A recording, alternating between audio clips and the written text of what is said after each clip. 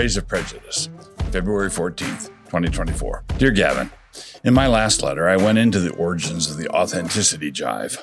What we need to do now is analyze this a little bit more. If we do this, it will not stop our stereotyping and projecting, but it will help us to understand it a little bit better. We can at least come to understand our own internal reactions better. Whenever you have an identifiable subgroup, the larger society outside that subgroup starts generalizing and making assumptions about any new member of that class that they may happen to meet.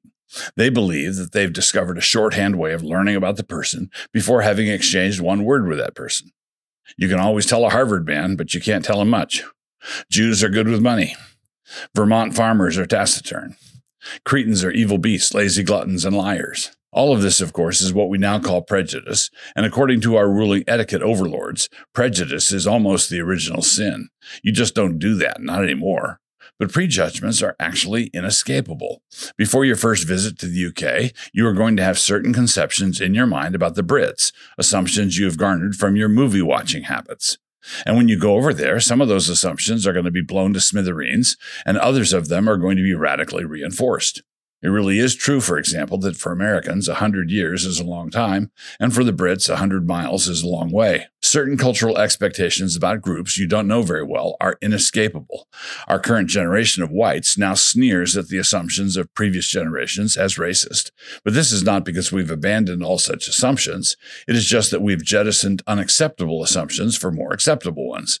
Whites can still generalize about blacks, but they can only do so in acceptable directions. The problem is that they perform this maneuver while telling themselves that these acceptable generalizations are not generalizations at all.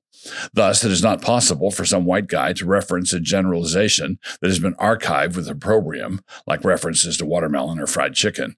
That's a career ender right there. But it is not the case that he is now free of all generalizing or stereotyping. No, he just stereotypes now in approved directions. When he does that, because it is an approved direction, what is happening is invisible to pretty much everybody. That kind of groupthink is not a career ender. You get a free pass. Well, you get a free pass for the time being. The woke are on the prowl, sure to make a problem out of everything. Let me appear to change the subject, but I'm not really doing so. It is easy to learn how to talk like a wine snob. It is not hard to learn how to swirl the wine in the glass and to stick your nose in it. It is not difficult to say things like, I pick up traces of oak, or licorice, or boot leather. You learn words like bouquet or terroir. Life is pretty simple. But suppose some Nebuchadnezzar of a sommelier reverses the game on you and does not ask you to interpret his dream, but rather to tell him what the dream was. Suppose you now have to taste various wines with the labels covered up and tell everyone whether or not it was a Merlot or a Cab. It is a blind taste test, and all of a sudden the buzzword responses that you learned don't do you any good at all. Everyone knows that American congregations will spot a preacher 10 extra unction points if he has a British or a Scottish accent. In the case of Scots, it can't be so thick as to be unintelligible, the kind of accent you could spread on crackers. But if it is at Sinclair Ferguson levels, he gets those extra points. Now, in the same way, and for much the same reasons, if a white audience is listening to a choir performing spirituals, and the soloist is a black woman who weighs 200 pounds, if she is at all competent, she has spotted 20 authenticity points. White audiences will rave about it. I know that I could get convicted of a hate crime for saying it, but that doesn't make it false. And my point is not to complain about it. I think that they should rave, and there's nothing wrong with it. Certain levels of such prejudice are actually beneficial.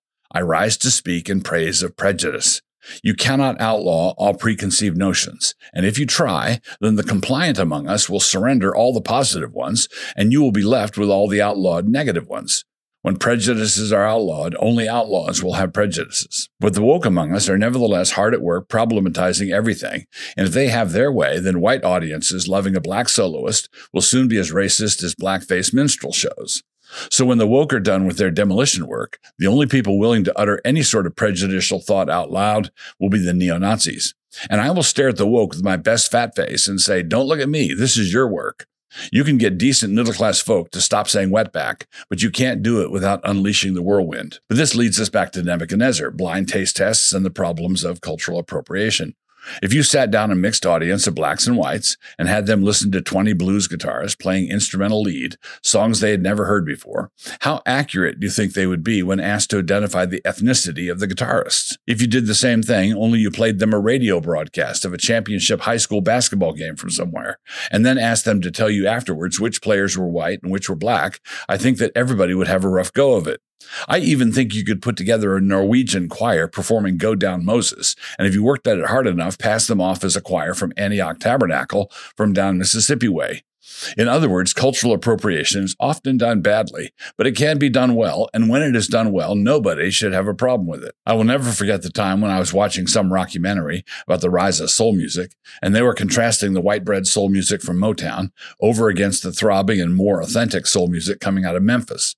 The latter represented the true Black experience. But then, without any self-awareness at all, they showed us the studio musicians from Muscle Shoals, the headwaters of this authentic Black sound. It was a row of bubbas. I forget if any of them were in overalls or had one of those green John Deere caps, but the effect was really startling. It was like getting hit in the face with a thrown cod at the Seattle fish market. Just like that. Cordially in Christ, Douglas Wilson.